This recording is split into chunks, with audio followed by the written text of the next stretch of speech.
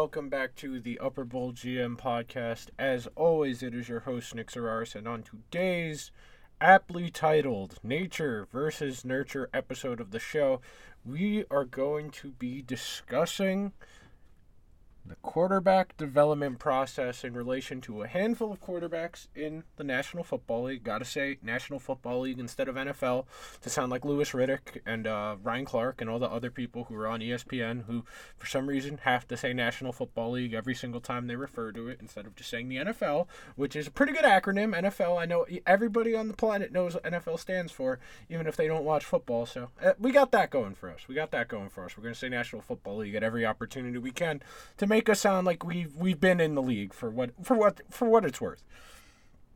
So, very straightforward. Monday night, you saw the last of that generation of quarterbacks, that 2004 draft class, the Rivers, Roethlisberger, Eli, Rodgers draft class. You saw the end of them. You saw the last part of that group. That's not Rodgers because Rodgers is a superhuman. And the last one, that's not Brady from the last 5 years of being drafted type guys. There are a handful of guys that are a little bit on the older end of that spectrum, whether we're talking about Kirk Cousins or Jimmy Garoppolo, who made debuts more recently than the rest of the people we're talking about. But full sail, Roethlisberger retiring after this next week's game, last game at home Heinz Field on Monday. We're getting closer to the end of that era of quarterback, the stationary pocket guy. And I know that's not entirely fair to Ben because earlier in his career, he was pretty athletic for as big as he was. He was able to move around in the pocket, extend plays, be really difficult to tackle. But for the most part, that type of guy is not going to get really an opportunity at the NFL level because you can be competent at the NFL level. If you just have above average mobility, NFL teams will take a flyer on you and hope they can fix your accuracy. The Eagles are going to make the playoffs with Jalen Hurts, who still is not a particularly accurate passer, but is such a good athlete that they're able to make an offense work for him. And you can be competitive at this level if everything else around you is correct. I haven't said the name of the quarterback that inspired today's episode. Of course, I am talking about the other quarterback who played on Monday Night Football, Baker Mayfield, who anybody who has listened to the podcast before knows. I am a staunch defender of Baker Mayfield, the Oklahoma player who had 2 of the 4 most accurate passing seasons in the history of college football. Up until that point, how accurate and how good he was at throwing into relatively tight windows, being able to process what was in front of him, find the open guy, and just get rid of it. And what you saw on Monday night was the shell of what was once a good quarterback. And I really do want to say, I think Mayfield is the perfect example of nature versus nurture, because he got jacked up by what happened around him. What happened around him messed up his internal process, and that dragged the entire team down. And this is not me defending Mayfield. Mayfield has been objectively bad this year. His numbers are very, very bad. He has not looked good, and it's not a case of, well, he doesn't have good numbers, but he's played well. He has not played well this year in any real capacity. If the Browns had even replacement-level quarterback play, that is likely a playoff team. That team could have won 11, 10 games in that division, won the AFC North, and moved along. But I don't want to give away too much of today's show, so I'll talk to you guys in a sec. But before we do the drop and we get to the show, got to remind everyone to help support the show. Apple Podcasts, Spotify, SoundCloud, Google Play, Stitcher, everywhere you can listen to podcasts. This podcast is available for download there. Apple Podcasts. Leave a review, subscribe, go to the show's page, scroll past our recent episodes, 5 clear purple stars, hit the one furthest to the right, 5-star review. Underneath that is a button with purple letters that says write a review, hit that, leave a couple words of encouragement. Got to start organically trying to grow the show. I got to do more stuff. We got to make this community grow. Got to get it going this year. There's a reason we're sticking to it, daily episodes. We're going to get the routine going. We're going to get guests going. We're going to have fun. I promise. I will not just bitch about the Rangers and the Giants on this podcast, or the Mets, or the Knicks, or Liverpool, or Hendrick, or any of the other teams I have a vested interest, or somewhat vested interest in watching. Okay, that's enough of the preamble. I will see you guys on the other side of the drop. We're going to talk about Baker Mayfield and some of the other young quarterbacks in the NFL, and what's going on around them and how it impacts them internally.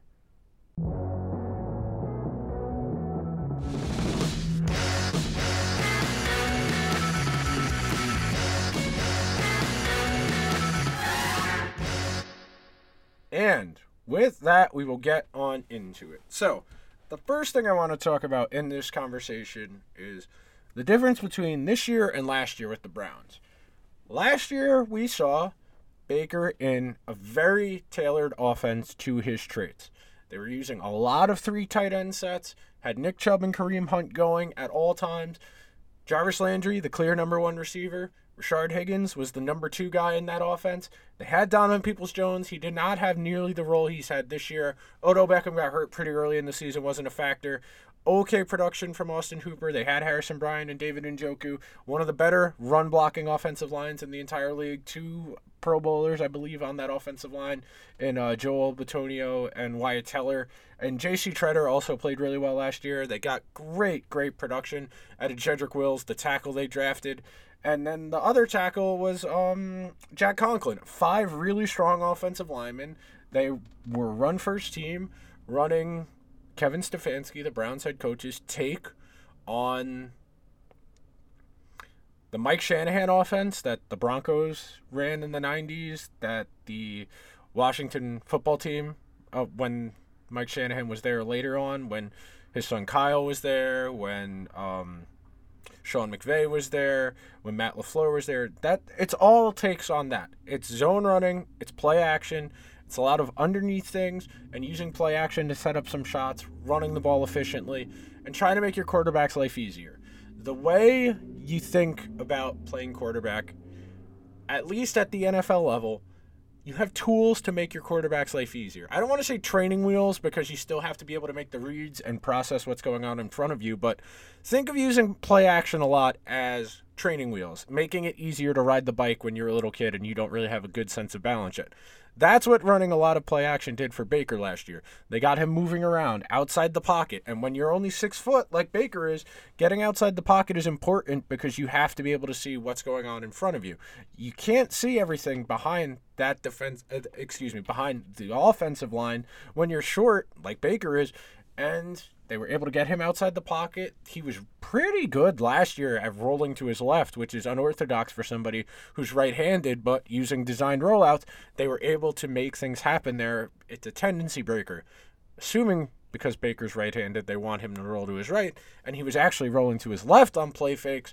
That was confusing the defense, and it made his life a little bit easier. The throws are easier. And Baker had a really nice stretch last year, last 6-7 games of the season. They win the playoff game against the Steelers with backup offensive linemen and not Kevin Stefanski as the head coach, who was home because he had COVID. They had a pretty bad COVID outbreak, if you remember, in Week 17 and the first week of the playoffs last year when they beat the Steelers. But the wheels came off for the Browns very, very quickly this year, and it started with the Baker injuries, and they've been decimated by injuries. They've missed a lot of games from a lot of people. They had the Odell stuff in the middle of the season before they cut him. He's gone to the Rams. I almost said the Raiders.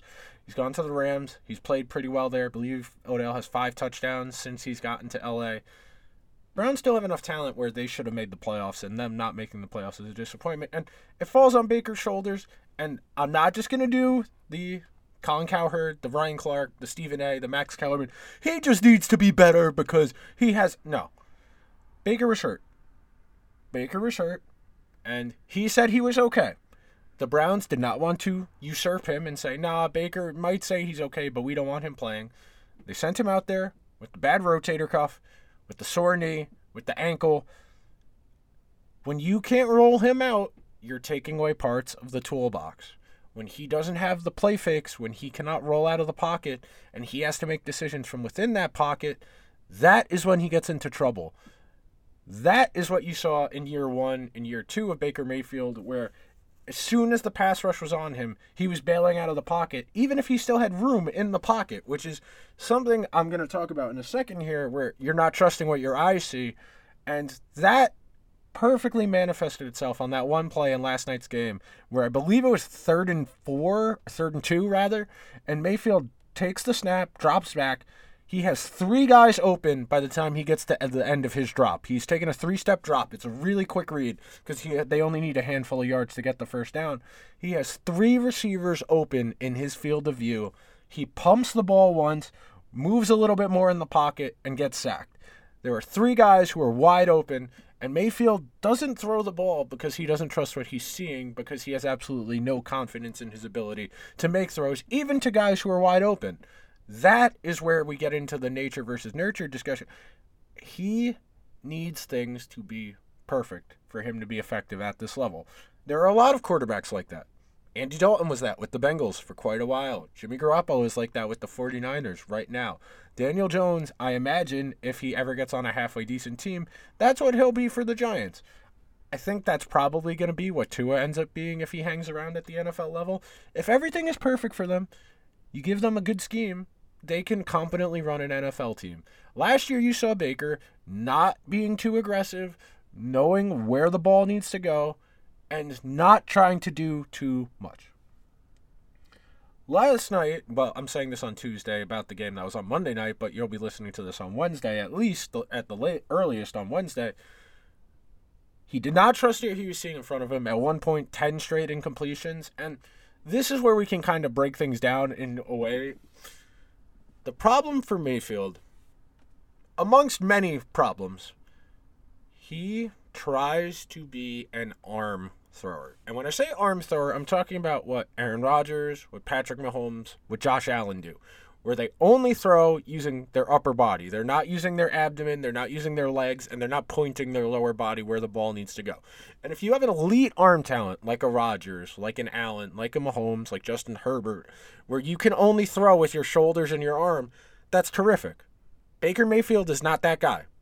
He does not have the upper body strength to do that. Even going back to Oklahoma, when he was 100% the best we ever saw Mayfield playing football, he's always tried to be an arm thrower. But if you're an arm thrower and your upper body is injured, which he is, he has a torn left labrum. He's supposed to be getting surgery at some point during this week. It's going to hold him out of the Week 18 game. That doesn't have any meaning for them. His entire upper body alignment is off because he's wearing a harness on his left arm. He's not practicing all the time because he's so dinged up. He's not getting repetitions wearing that harness. So he's still trying to be an arm thrower, but he doesn't have his full range of motion. He's not going to be able to be as accurate. This is exactly what has happened to Cam Newton post the second labrum surgery, where his entire life, Cam Newton, I'm talking about right now, was always had a cannon arm. He was able to throw a football hard as hell, and he only needed to do it with his upper body. And he was able to get away with it because his arm was so strong. So his accuracy, while it wasn't elite, he was able to compensate for it because he had such a big arm. Once he had that second labrum surgery with his right arm, he still tried that labrum surgery in his right shoulder, not arm. Your labrum is in your shoulder. He's still trying to make the throws he did his entire life, but he doesn't have the arm strength anymore. And since he's not using his lower body to aim where he's supposed to be throwing the ball, he's losing accuracy. That is what's happened to Baker here. He is not using his lower body anymore. He is still trying to make those throws that he was never particularly good at, those only upper body throws. You need to use your legs. You don't have elite arm strength. You need to have perfect mechanics. Mayfield's mechanics are awful. He's making those decisions partly because he is injured. He is compensating. Think about how you walk when your foot hurts, and you're stepping a little bit different than you normally would on the other foot to compensate for the other foot hurting. That's what Mayfield is doing with a lot of his body, because he's had a dinged up knee, the labrum, he had an ankle. That is what he's doing. He's moving differently than he ever has at any point in his life because he's so dinged up. He's not as accurate, and when he's not accurate, he's not able to roll out of the pocket, so that takes away the play action stuff. He has to stay in the pocket, so he doesn't have as good of passing lanes because he cannot see over the offensive line. He is not stepping into his throws because he has stubbornly refused to improve on his mechanics. And without the arm strength he had pre-labrum injury and his non-throwing labrum, he just can't make the throws right now. And he's still trying to play like he's Josh Allen or Aaron Rodgers. And when he was healthy last year and he was still making these dumb throws, it wasn't as bad because he still had a little bit of arm strength and was able to make those throws. Now he can't get the ball where it needs to go. That's the only way you incomplete 11 straight passes in a game. If you don't have good mechanics, it is really hard to throw something where you're trying to throw it. Pick up a baseball and try and throw it where you want it to go without stepping into your throw. The old drill they always used to have you do when you were a kid playing baseball, you put your non-throwing arm out straight in front of you. You take the ball with your throwing hand, put it behind your arm, and you want where your opposite arm is pointing straight out. Where you release the ball in your throwing hand is where you want your other hand to have just been. You want to finish your throw in a way that's swinging your body so that the other arm is coming into your body and the hand with the ball in it is going out and finishing where you just had the other arm. Those are the kind of simple mechanic things that there's really no excuse for them not being right other than you're not practicing right. And Mayfield is very injured. He isn't practicing regularly, so that is a genuine problem. The Browns sending him out there when they are paying a premium rate for Case Keenum to be their backup quarterback is dumb. It is just flat out dumb, and it is a bad environment for your quarterback to be in where he is physically compromised. You have to change your scheme because he was physically compromised, and because you had to change your scheme, you have to take away things he's good at, and you have to make him do things he's not good at. If you take away the play action from Mayfield and you make him a straight drop back guy, we know Baker is terrible against the blitz. When you send heat at him, he is one of the least efficient passers in the entire league. I believe last year it was him and Goff were the two worst quarterbacks when they were blitzed in the entire league. And I think it was QBR. It might have been expected points added, but one of those two stats. That is the kind of thing that other teams are going to know. The Steelers last night had 9 sacks of Baker Mayfield, and they knew he wasn't going to be able to get out of the pocket. They knew they had to drop him straight back because he doesn't have the mobility to move around. That kind of shit is how you end up getting fired, even though you're not a bad coach. And I don't think Kevin Stefanski is going to get fired. He won Coach of the Year and a playoff game last year. I do very well think Baker Mayfield could have played his last game as a Brown. They have him for next year as his 5th-year option, but I don't think Mayfield was set up for success, and part of that is his own stubbornness. He shouldn't have played after he tore the labrum in his non-throwing shoulder because he hasn't been right all year. He's been very, very poor this year. Like I said, 3,000 passing yards, 17 touchdowns, 10 picks. I mean, that's a great year for Daniel Jones, but I like I said in the intro, I'm not going to shit on the Giants. I'm not going to complain about the Giants.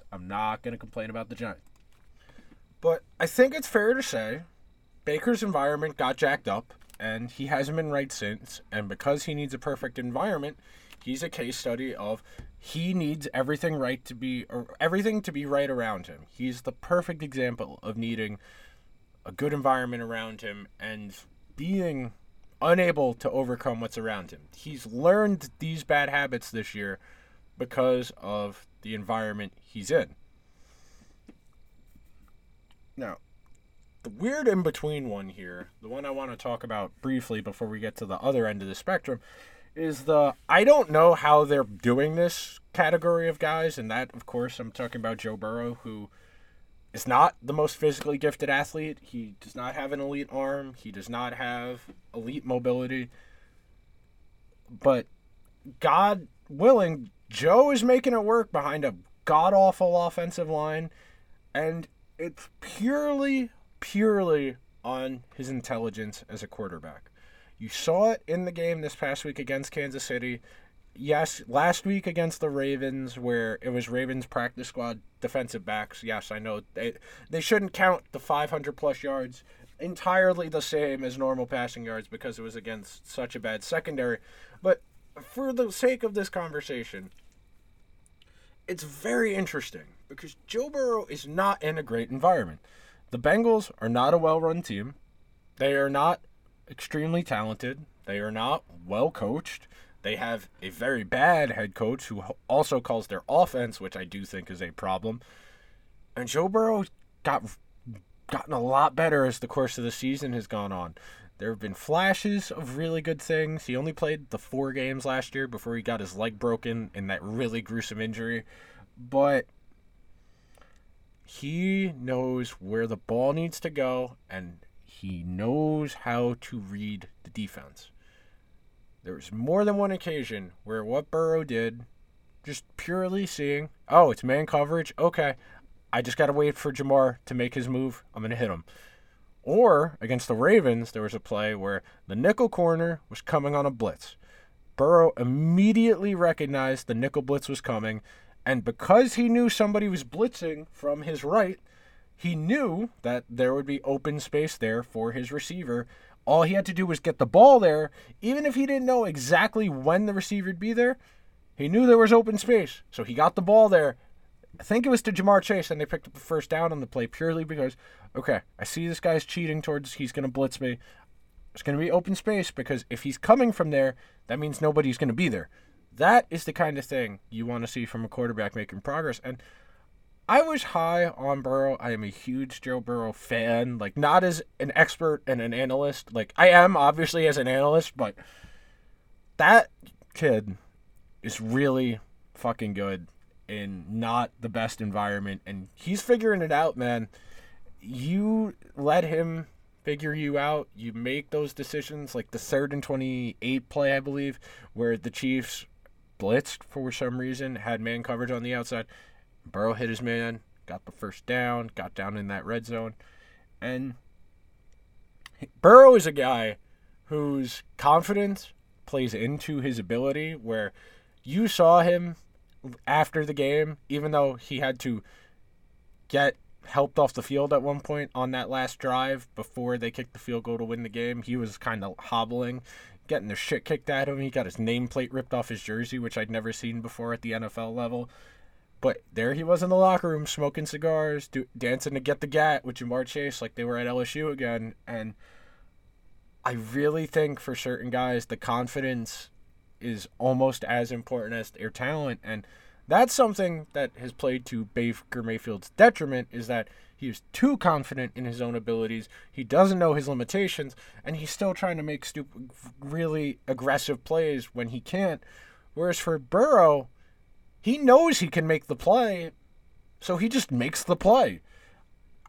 He's had a couple stinkers. The one game against the Bears where he had the 3 interceptions, Burrow I'm talking about, lingers in my mind. I think Roquan Smith intercepted him twice on back-to-back possessions. Kind of ugly stuff where he just didn't see him either time. But Burrow is succeeding in a less than ideal environment. That is somebody that leads me to believe that there are individual players who are able to supersede their environments that they're dealing with. And some of this is just innate physical ability or mental acuity, and it can't be taught. You can't teach what Burrow's doing, because if you could, there'd be a lot more good college quarterbacks who make it at the NFL level. And Burrow is going to be the streaker in the MVP conversation. And what I mean by that is the real discussion will be Aaron Rodgers and Tom Brady. The football media is going to have Cooper Kupp and Jonathan Taylor in the discussion because of the stats they're putting up. Joe Burrow is the guy streaking across the field just to say, hey, I'm here. Don't forget about me. I had a really great year this year. My team would be god-awful if I wasn't here. I know I'm not going to win, but you better not forget I was really good this year. That's what Joe Burrow is. He is the streaker in the MVP conversation. Now, at the other end of the spectrum is the bad quarterback in the bad environment that is really a cautionary tale. This is why you need to make sure you're setting your quarterback up for success as much as possible, which I think is the most important thing you can take away from today's episode of the show. Every quarterback who gets to the NFL in any capacity, even as a backup, as a practice squad guy, was really good at football at some point in their life. In college, or just a really good athlete in high school, hung around in college, got some training camp invites, whatever. You don't get to the NFL without having some talent. Now, on the sliding scale of talent in the NFL, there's a big gap between the Sean Mannions and the Jake Fromms of the world and the Aaron Rodgers and the Patrick Mahomes world. But there is no such thing as an untalented NFL player. They are all on a scale, and there are less talented than other NFL players, but they're all talented. If they're at that level, they all have some talent. And it doesn't matter how talented you are, if the environment around you is too bad, you can struggle to overcome it. Now, there are guys who are talented enough to overcome their environment. Those are outliers and exceptions to the rule. If you put Tom Brady on the Jaguars, they could probably win 7 or 8 games just with Tom Brady. Same, I'd say, with Aaron Rodgers, with Patrick Mahomes. Really elite guys can do that. You put Teddy Bridgewater on the Jaguars, 3 games, maybe they win 4. Look at what the Texans did without Deshaun Watson this year. Think about what Deshaun Watson could do on a really good team. And this is not talking about the off-the-field stuff. Of course, until that stuff is justified, rectified, I should say, those victims get their justice or they get a settlement that they feel justified receiving. Even Deshaun Watson, as talented as he was, he got that Texans team to the playoffs a couple of times with Bill O'Brien as his head coach, which should just tell you how good he is. Last year, that team fell apart. They only won 3-4 games, whatever it was, and they had, of course, traded their pick to get Laremy Tunsil, a left tackle, and that was pretty much all the talent on their team was Deshaun Watson and Laremy Tunsil. But as good as some guys are, they can't elevate the talent around them. Kirk Cousins, he's a good quarterback. He can't elevate the guys around him. He cannot make them better. And I am talking about now, the quarterback I'm talking about who's in the bad environment that might derail him forever is Trevor Lawrence. I saw Trevor Lawrence play in person last week. I went to the last 2 Jet games. Yes, I know I need mental help. I know. But against the Jets, I vividly remember at least 4 drops his wide receivers made on balls that hit them in the chest or the hands without defensive coverage, where there was nobody hitting the player as they were catching the ball, and they just didn't catch it because they lacked the softness of their hands. They weren't paying full attention, weren't focused on catching the ball. They were trying to think about what they were going to do after the ball. Trevor Lawrence has a lot of raw talent. He needs someone to channel that talent in a way to get production out of him. He is not a Aaron Rodgers, a Patrick Mahomes, a Justin Herbert, who, if the environment is less than stellar, he can make things happen. At least not yet. Maybe in a year or two, Trevor Lawrence will be good enough and more refined in his traits that he can elevate the talent around him and win games with a less than stellar supporting cast, like some of the other quarterbacks we've seen in recent history.